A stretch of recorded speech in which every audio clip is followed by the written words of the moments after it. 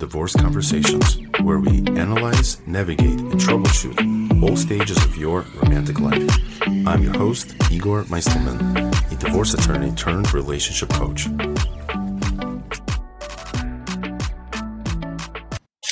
Well, hello, everybody. And since we've been discussing two big themes in self-esteem, mostly diagnosing it and then dealing with roadmap to healing. How do we heal? How do we bring self-esteem to a healthy place? As P.L. Melody, in the book that I always keep raving about, Facing Love Addiction, says, how do we even establish self-esteem? In other words, it can't really be good or bad. It either exists or it doesn't exist. But enough of the semantics. And today I actually want to dive in more into conversation about practicalities. So what does this look like? Let's take a look at some of the common scenarios we face as spouses, we face as parents, we face as children, co-workers. There are all sorts of settings, relational settings, where self-esteem is tested. And it only makes sense, after all, if we are relational creatures, as I hold as a theory, especially trained in imago-therapy. So then the way we experience ourselves, the way we experience other people, is very much driven by our perception of the self, and also ultimately also our perception of others and how others perceive us. But the idea is that we don't live in this kind of hypothetical, self-contained bubble.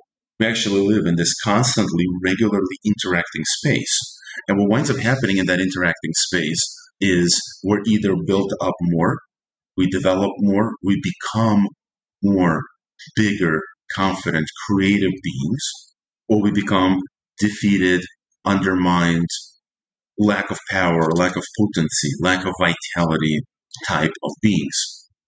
And so all of these interactions can be examined and ultimately continuously put through the same lens, which is, what does our self-esteem do in all those interactions, and how it either protects us, doesn't protect us, causes us to show up in all kinds of wacky, wild, intense, rageful, destructive ways, simply because ultimately there's something that was not worked out in us, something that was lacking in us, that as a result causes us to show up that way to the interactions.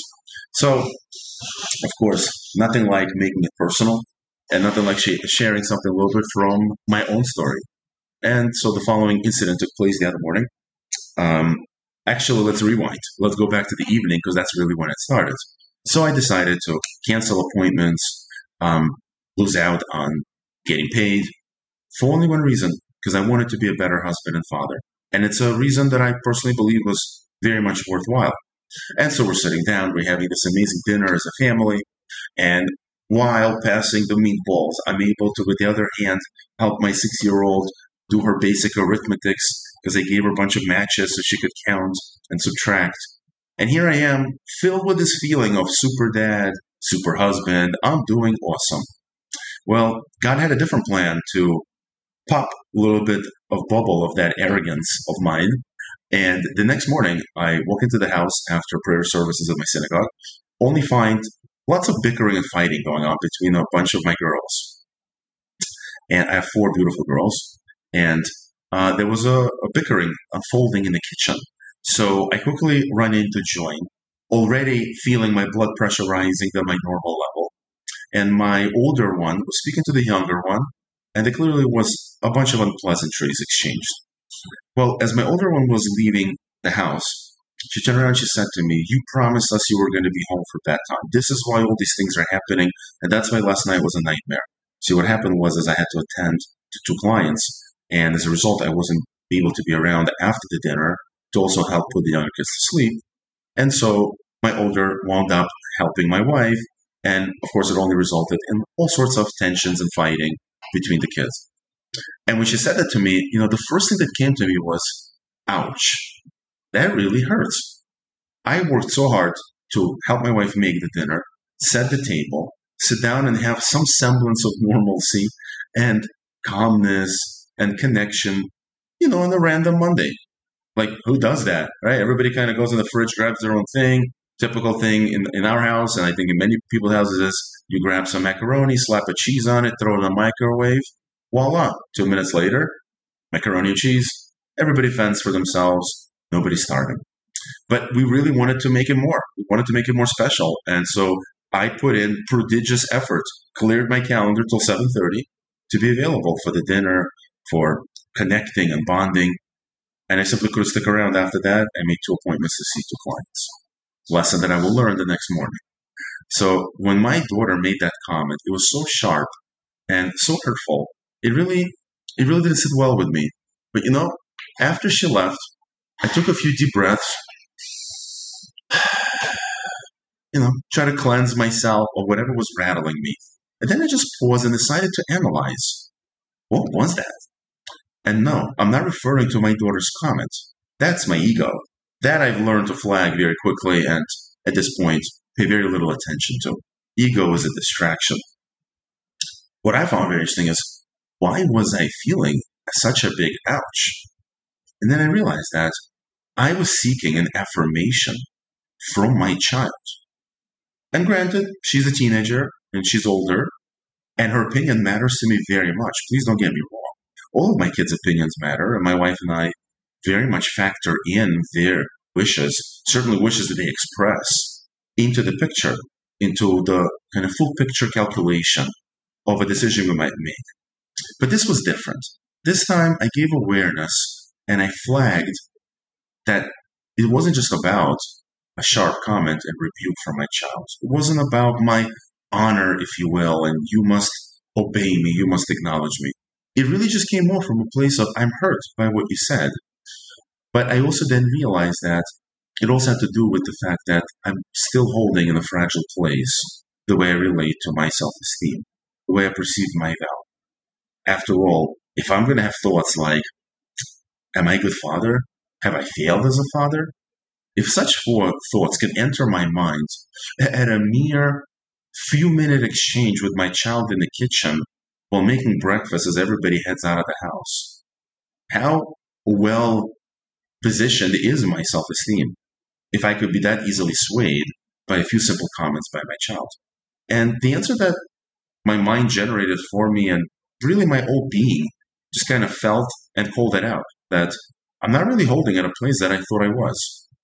So I once again took a few more deep breaths, tried to recalibrate, tried to reset myself, and then the calmness came back to me, and then I realized that, is this not most interactions? Is this not what most clients talk to me about? He said this, and then I felt miserable. She said that, and I was devastated. My kid said this, I was moping around the house for 3 days. What is that? What is that all about?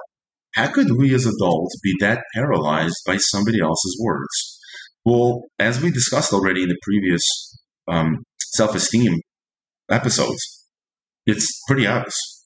It only could happen if I haven't yet established a really developed, strong, vibrant sense of self. Because if that sense is not fully there, if it's not really developed, then what really is there? What there is a blank slate. As John Locke, to borrow from historical political context, tabula rasa, a blank slate. I am an imprint of the interactions that I receive from others, whether it's my spouse, my children, my boss. If I am that rattled, if I am that disturbed by information as it arrives in my world, where is my world? My world is an empty slate into which information enters. And when that information arrives, that becomes my world. Just think about that for a minute. Until that moment, it's as if I didn't exist. No wonder James Clear, who in this phenomenal book I highly recommend for everybody to read called Atomic Habits, he makes this distinction that seems so subtle, but it's so powerful. For example, when it comes to thinking about one's health, right? Does a person say, I don't smoke, I do not like to smoke, or I am not a smoker? There's a difference between acting and embodying an identity. If I am this identity, that is what fills me. So if somebody comes along and says to me, you're really an unhealthy person, but I've made so clear for myself I am a healthy person. When that person says those words, it simply means nothing. The words have no currency in my world because my world simply says, I don't identify with that. I'm willing to review, revisit, maybe once a year, right? Rosh Hashanah is coming. Once a year, it's nice to do an annual review. Where am I holding? Who am I real? But every day to walk through life, and as I encounter people and their dysfunctionalities, their unhealthiness, as that stuff enters into my world, and my world processes it and takes it on as an identity, well, then that says something about my world. And what it says is not so positive, because what it says is my world hasn't been defined yet. My world is still a blank slate, totally impressionable by others. And of course, obviously, in work that I do with clients, it's a typical conversation that we have. What is the deeper story underneath that? Where does it come from? Why do I so easily allow things to enter? Why do those things become my identity? But where's all this coming from? And that's the type of work that has to take place in order for true healing to evolve, unfold, and for me to ultimately embody an identity I want to embody. So if I really believe I'm a good parent, when my teenager comes over and says, Dad, you are awful. Mom, I hate the way you do things. You don't know anything about parenting. As another one of my kids so cleverly and sneakily decided to walk over and approach me because this child observed that I was reading a book about education, about childhood education, how to be a good parent. And then the moment something was wrong, snap of the fingers. You don't know what you're doing as a parent. You have no clue. And you're left kind of with a very limited number of choices, I would say.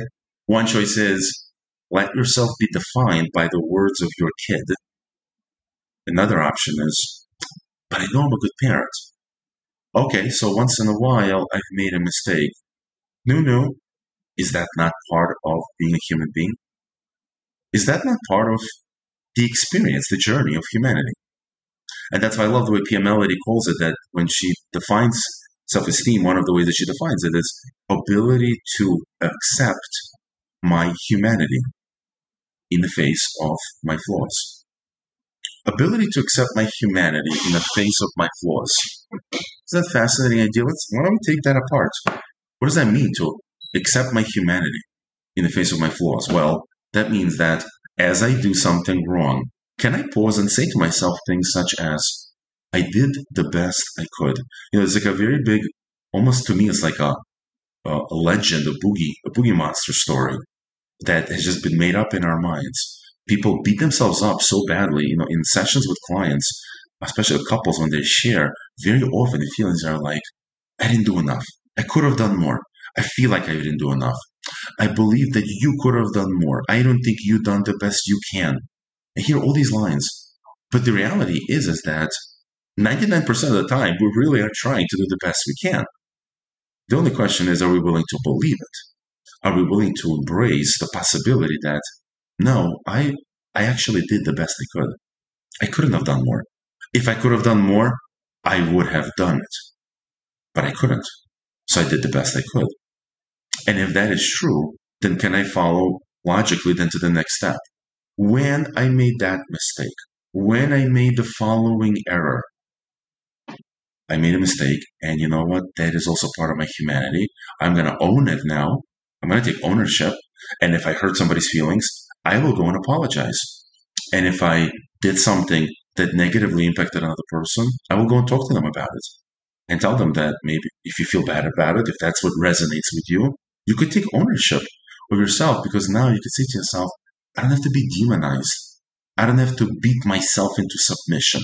I don't have to think of myself in such a negative way. I'm worthless. I'm a nothing, to a point that I have no more pulse. I have no more real value of existence that worth for anybody to hear, for anybody to notice. No, I don't have to think that way any longer. Instead, I could simply say, yeah, I made a mistake. Yeah, I didn't treat you the way I should, and I apologize. And I'm going to try better. next time I'm really going to give awareness to it. And you know what? You make sure to then sit down, and whether it's to journal, to write about it, to reflect, to speak to somebody, a therapist, a coach, a healer, whatever I have to do to then take the time to process what took place so that I could take ownership for it. Because, something very interesting, it's almost kind of ironic and paradoxical at the same time.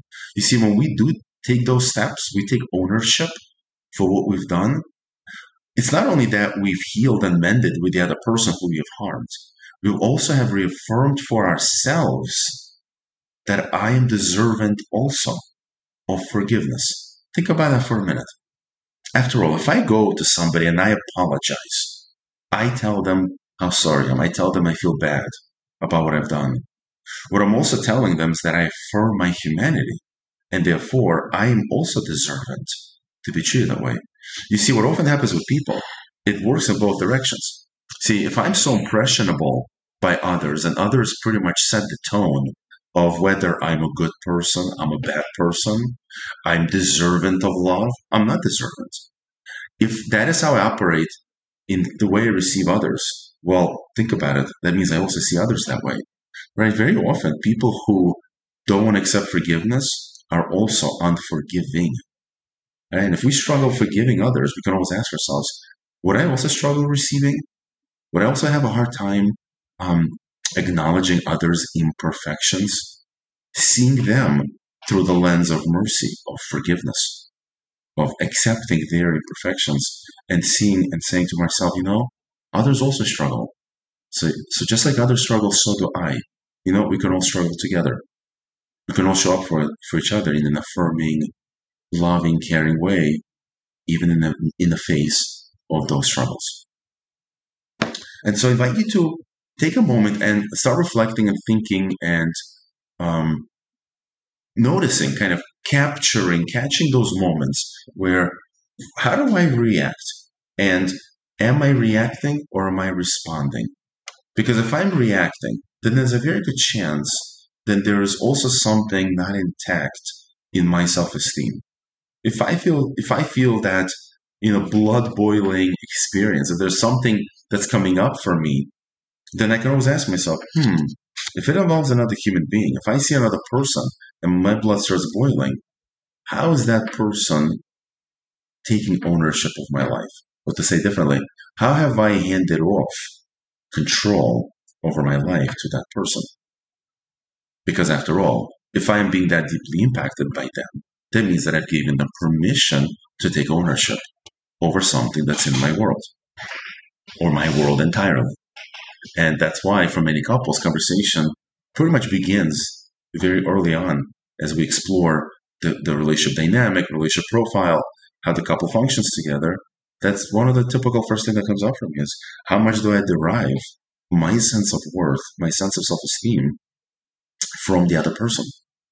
And the more that I derive it through that relationship, the more good chance that it's a more of an indicator that I'm living with poor self-esteem, either non-existent self-esteem, low self-esteem.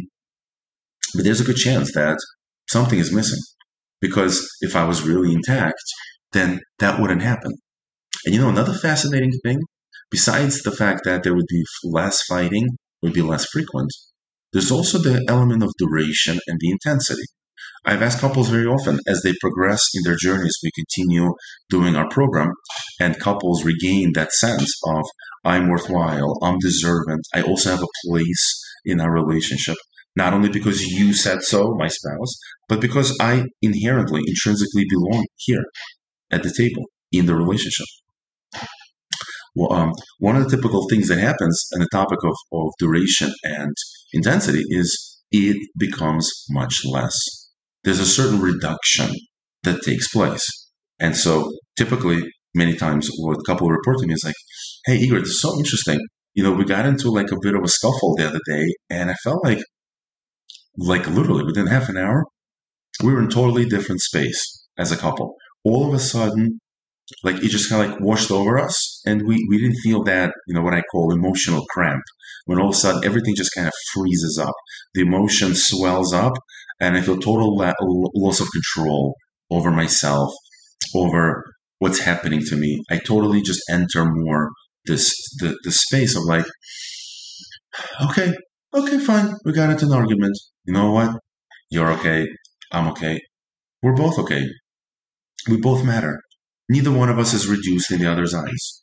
Neither one of us is reduced in our own eyes. I still believe that I'm valuable, I'm intact, and nothing about my value has been reduced simply because we got into this dispute or this argument. We're still both totally okay. And when you start seeing those signs, that's a huge indicator. That means that something has been growing in the realm of my self-esteem. I've been becoming more and more developed, worked out, healed person. My sense of who I am and why I'm valuable, why I deserve to be at the table with you is no longer defined, driven by the things you will say to me, or the things you think about me, or what I perceive you think about me. And so we see from this conversation today how much self-esteem within ourselves is actually driving the relational space. And that's the interaction that takes place in relations. Whether it's romantic couples, whether it's parents and children, one of the things that repeatedly will take place is conversation around this topic of self-esteem. Oh, how much do you impact my space? How much do I allow, give permission, have granted kind of authority for somebody else to dictate what my inner world looks like, what really takes place in there? And the more that it happens in that way, the more I've handed off that control and allowed somebody else to define me, the more an indication that I probably live with low self-esteem. And the less I allow things to bother me, the more it's a good indication that I have a fairly healthy self-esteem. You may be wondering, well, is there a point where you reach and you kind of like become, what are you, an angel? Like, do you become God? Nothing phases you, nothing bothers you? No, that's not what we're saying. In fact, it's perfectly normal to be frustrated if you're sitting in traffic. That's not an indication of low self-esteem or not believing in God. Or somebody in the supermarket yells because you took too long to pick out something or to get your wallet out of your pocket. And all of a sudden, somebody's decided whether I'm a competent, capable person, or maybe I shouldn't be allowed to go shopping without an assistant. That is not the conversation, not even close. What we're discussing is more of what happens in our internal world when we perceive others taking a certain position about us. How does that internal world and mechanism operates?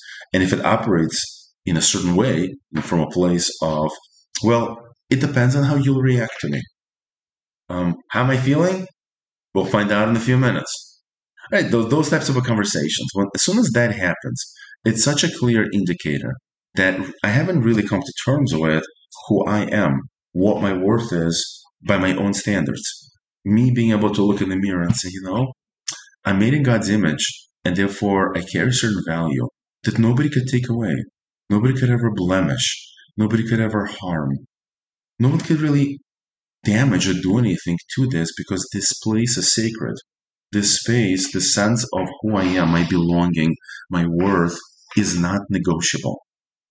And so as we interact in our relationships, whether with our spouses, our significant others, our children, and things will come up. There's flare-ups, there's challenges. But when these things happen, as long as we can always turn to that great anchor of, I know what I'm worth. I see my value now. And nobody could really take it from me. Nobody could really manipulate it, touch it, in any way diminish my value just as a human being. Then I can come to accept with humanity my flaws. And when I make mistakes, I can simply own them and move on. And I don't have to be on a daily basis taken hijack, either by my spouse, my coworkers, my children. I'm able to just show up and push through because I'm always able to revert and use as the great anchor my self-esteem. Hope you enjoyed. Thank you for joining us today. For questions, comments, topics you'd like to hear more about, or to try out our 24-week relationship challenge, email us at relationshipreimagined@gmail.com.